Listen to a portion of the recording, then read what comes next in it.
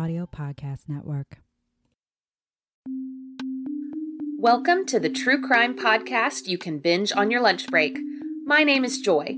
I am a school librarian, obsessive researcher, and lifelong true crime nerd. Each week, I'll be bringing you a new case to dissect. We'll focus on the facts, giving exposure to some of the lesser-known stories in the true crime world.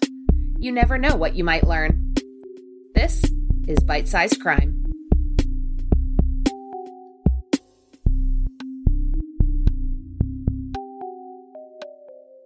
Welcome back to Bite-Sized Crime. This week, I'm bringing you a case that I have followed since day one. When little Summer Wells went missing this summer, I immediately began seeking out information, hoping that she would be found soon. Cases involving children are often the most difficult to process. This episode discusses sensitive topics, so listener discretion is advised. On the morning of Tuesday, June 15th, 2021, 5-year-old Summer Wells was woken early by her mother, Candace. They had to take Summer's grandmother, Candy, to the Holston Valley Medical Center in nearby Kingsport, Tennessee. Grandma Candy had trouble with her knee, and she was in a lot of pain that day. Before they left the house, Candace told Summer's brothers, 12-year-old Josie, 11-year-old Wyatt, and 9-year-old Waylon, to stay in the house until she got home. Candace's husband, Don Wells, had already left for work. Candace, Summer, and Grandma Candy made the 40-minute drive to the city of Kingsport. After they dropped Grandma Candy off at the hospital, Candace and Summer waited in the truck for a while before Candace made a quick phone call to Hunter, her friend Allison's 15-year-old son. She told Hunter she would pick him up and they could go fishing after Grandma Candy was released from the hospital. Hunter joined Candace and Summer, and the three ran errands around town. At some point that morning, Candace got a phone call from Don. He usually called her every few hours just to check in, but this call was strange. Don told Candace that there was a man on their property, the same man that had supposedly been lurking around their house for the past week. Candace told Hunter that she thought the man was stalking her children. After Candace hung up with Don, they returned to the hospital to pick up Grandma Candy, then drove to Warriors Path State Park, a recreation area located on Fort Patrick Henry Lake. At the park, Summer splashed around in the swimming hole, while Candace took pictures and videos to post on TikTok. Candace and Hunter sat by the water, vaping and drinking twisted tea. Grandma Candy sat in the truck for a while, but then decided she wanted to join the rest of the group down by the water. While Candace went to help her mother down the hill, Hunter watched Summer swim. Summer disappeared under the water for a few seconds, and when she didn't resurface, Hunter jumped into the water to check on her. When he pulled her up, she was laughing, clearly fine and having a wonderful time. After everyone dried off and Summer had changed out of her swimsuit, they piled back into the truck and ran a few more errands, including picking up groceries and Grandma Candy's prescription at the local Walgreens. They then dropped Hunter back off at his house and made the drive home to Rogersville. Summer fell asleep in the back seat, exhausted from the day's activities. When they arrived home around 3:30 p.m., Candace found the boys sitting in the kitchen watching television. She asked them to help bring the groceries into the house while she started the laundry. For a while, everyone was just hanging out around the house. Grandma Candy mentioned that it would be a good time to replant some of the flowers in front of her camper, so she and Candace recruited Summer to help. The three of them worked to fill the planters, with Summer arranging the rocks and adding her small plastic Paw Patrol toys on top as a finishing touch. When they were done, they went into Grandma Candy's camper to wash their hands, and Summer got a piece of candy as a reward for her hard work. Summer then said she wanted to go back to the house with her brothers. Candace watched as Summer walked the few short yards to the main house. She could see the boys sitting at the kitchen table, so she called over to them, telling them to watch Summer for a few minutes while she fixed Grandma Candy's knee brace. When Candace made it back to the house a short while later, she asked the boys where Summer was. They told her that Summer had gone down to the basement to play with her toys. Candace called down to Summer, but there was no answer. Concerned, Candace climbed down the stairs to see if she could lay eyes on her daughter, but Summer wasn't there. She then went through the entire house, calling Summer's name, growing more frantic by the minute. She went outside, yelling for Summer, hoping she would hear her responding through the trees. Candace told the boys to grab their walkie-talkies and their buck knives and go down to search by the creek. She hopped into her mom's truck and started driving the dirt roads, calling out for Summer. She didn't see anyone around, and she didn't see her daughter. Back at the house, Candace called Don. She told him, quote, "I can't find Summer. Get home now." But Don was over an hour away at a job site. He told Candace to call 911, so she ran over to her mother's camper to use her phone, the only one that had enough signal to make the call. Candace told the dispatcher that her 5-year-old daughter was missing, that she had been playing down in the basement and had just disappeared. The dispatcher said that officers were on the way, but Candace wasn't going to wait around. She hopped back in the truck and drove to a neighbor's house, asking if they would help her look for Summer, just in case she wandered off. Candace drove as far back into the holler as the truck would go, but there was still no sign of Summer. By the time she made it back to the house, Dawn had arrived home and police officers were coming up the driveway. The Tennessee Bureau of Investigation immediately issued an endangered child alert, and a search of the area began. Around 100 people from multiple agencies joined together in the search, which included both aerial and ground teams scouring the surrounding woods. The intense search continued through the night and into the morning. Hawkins County Sheriff Ronnie Lawson said that the search teams had plenty of support, but that the terrain and spotty cell phone service in the remote area were making a difficult situation even harder. In a press conference on Wednesday, June 16th, he commented on the challenges and thanked the community for their support. Quote, "It's outstanding how the community's coming to help us. Our main goal is to find Summer and to find her safe." Leslie Earhart, a spokesperson for the Tennessee Bureau of Investigation, announced that the endangered child alert had been elevated to an Amber Alert, indicating that the Bureau believed Summer to be in imminent danger. She told the press that TBI agents were following up on every lead and that they were asking anyone in the immediate area to check their trail cameras, crawl spaces, and outbuildings for any sign of Summer Wells. Tips began pouring in, but nothing was panning out for investigators. The TBI was not naming any suspects or releasing any information other than a description of Summer. Leslie Earhart told reporters, quote, "The circumstances surrounding Summer's disappearance remain unclear. If we do develop information that she was taken and we develop a suspect and a vehicle description, we will share that immediately. At this time, that's just not the case." Sheriff Lawson agreed. Quote, "Everybody's a person of interest until we find Summer."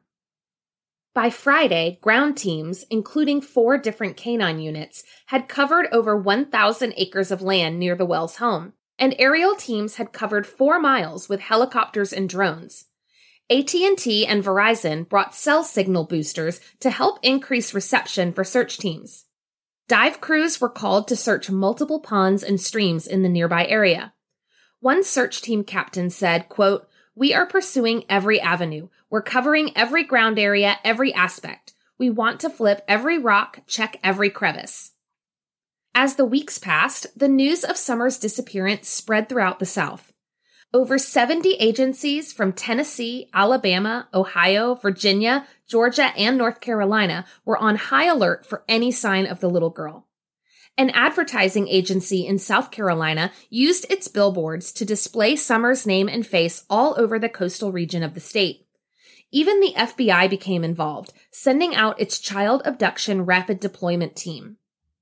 Investigators followed up on hundreds of leads, particularly those from residential surveillance videos and pictures from around the Beech Creek area. They were able to identify and interview several drivers whose vehicles had been seen in the area around the time of Summer's disappearance. They also set up a roadblock, asking passersby if they noticed anything out of the ordinary on June 15th. On June 26th, the Tennessee Bureau of Investigation announced that they had received information that a Toyota pickup was seen in the area around the 14th or 15th. They described it as a red or maroon Tacoma, possibly between a 1998 and 2000 model, with a ladder rack and white buckets in the truck bed. The agency stressed that the driver of the truck was not a suspect, but a potential witness, asking the individual to contact the Bureau with any information that may help in the search for Summer. While all this was going on, Summer's family was struggling. Dawn Wells told a local news outlet that Tennessee's Department of Children's Services had been helping the family work through the stress and trauma of having a missing child. The boys had been on edge, fighting more than usual as they lived with the constant stress. Candace wasn't doing well either. Dawn described her as frantic. Quote, "She'll be okay for a little bit and then she's up and down." Dawn was especially concerned about Summer being alone and scared. Quote, "All those feelings of her being traumatized and stuff like that, those thoughts were coming back and where she could possibly be, you know? And I know she's hurting and I know she's scared and I know she misses us." By mid-July, over 900 tips had been called in. Sheriff Lawson reiterated that the investigation was still going strong and that everyone was still considered a person of interest. Quote, "Everything that we do is trying to put a piece of the puzzle together to find Summer." But the family was beginning to lose hope. Dawn Wells told the Kingsport Times-News that he believed Summer had been abducted. Quote, "Statistically speaking, there's a good chance she's already dead. I hate to think that. I love her with all my heart. If nothing else, I'll see her in the resurrection." On July 26th, over a month after Summer was last seen, the Department of Children's Services removed Summer's brothers from the home. Dawn confirmed the reports, saying that the boys were taken away because the house was not safe, that trespassers were constantly approaching the home, and that the family had been receiving threats on social media. July soon turned into August, then September and October. Summer has still not been found, and law enforcement has not declared any persons of interest. The reward for information has surpassed $40,000, and over 1,200 leads have been followed in the past 4 months. Of course, there are dozens of theories circulating the internet in regards to what happened to Summer. I don't usually like to speculate on this podcast, preferring to stick to the facts, but I would like to share 2 theories that kept popping up in my research so that you can make your own decision. The first theory, and the one that Dawn and Candace subscribe to, is that Summer was abducted by a stranger.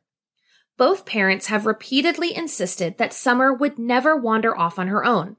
Candace has said that Summer never went anywhere without her and would always tell her what she was doing, whether it was going out to the tree swing or playing in the yard with the dogs. Plus, Summer is a country kid, and she would know better than to go into the woods by herself. She was well aware of the dangers like bears and snakes and coyotes. Based on the layout of the family's property, which you can see on the podcast website, it's entirely likely that Summer could have left through the basement door without being seen. Could Summer have told her brothers she was going to play in the basement, then stepped outside to play in the grass, something she did often? That side of the house is obscured from view and is just feet away from the tree line. Someone could have easily walked up, grabbed Summer, and hightailed it into the woods without anyone noticing. Dawn and Candace have mentioned a few potential suspects, including a coworker that Dawn fired the day before Summer disappeared, who may have been seeking revenge. There were also allegedly some workers in the nearby area who could have spotted Summer. And if Candace's story about Dawn's phone call is true, there may have been a man lurking around the property, stalking the children. Sheriff Lawson confirmed that search dogs had followed Summer's scent down a trail but lost it at the road. However, 4 months later, law enforcement still hasn't indicated that they are officially treating Summer's case as an abduction. The second theory, possibly the most prevalent one circulating online, is that Summer's parents had something to do with her disappearance. Dawn Wells has a history of domestic violence and was arrested in October of 2020 after Candace called the police to report that he had drunkenly assaulted her. She filed for an emergency protective order, saying that she was afraid for herself and her children. In the filing, Candace asked for temporary custody of the 4 children and for Dawn to move out of the house. She chose to dismiss her petition 4 days later. It is also known that Candace has 2 older children from a previous relationship who were taken away from her by the Department of Children's Services. The reasons why are unclear, and I won't get into any unfounded rumors here. Simply put, There are multiple red flags where Dawn and Candace are concerned, and small details of their story have changed over the last 4 months. However, there is nothing concrete tying them to Summer's disappearance, and law enforcement have not named them as suspects in the case. Right now, officials are still actively searching for Summer Wells. She was last seen outside her home in the Beech Creek area of Rogersville, Tennessee on Tuesday, June 15th, 2021. At the time of her disappearance, Summer was wearing gray pants, a pink shirt, and is believed to be barefoot. She is about 3 feet tall, weighs 40 pounds, and has blonde hair and blue eyes. Investigators are also still on the lookout for the 1998 to 2000 maroon Toyota Tacoma truck that was spotted in the area near the time Summer went missing. If you have any information about the disappearance of Summer Wells, please contact the Tennessee Bureau of Investigations at 1-800-TBI-FIND or email tipstotbi@tn.gov. Thank you for listening to Bite-Sized Crime. This episode was written, researched, and edited by me, Joy Scaglione. Theme music is by Arts Guitars. For episode transcripts, pictures, and sources, please visit bitesizedcrimepod.com. You can also follow the podcast on Instagram at bitesizedcrimepod.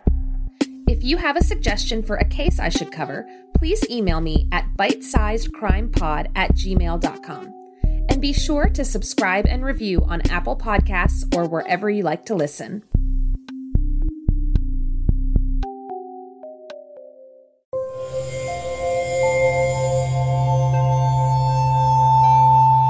Part of the Boundless Audio Podcast Network.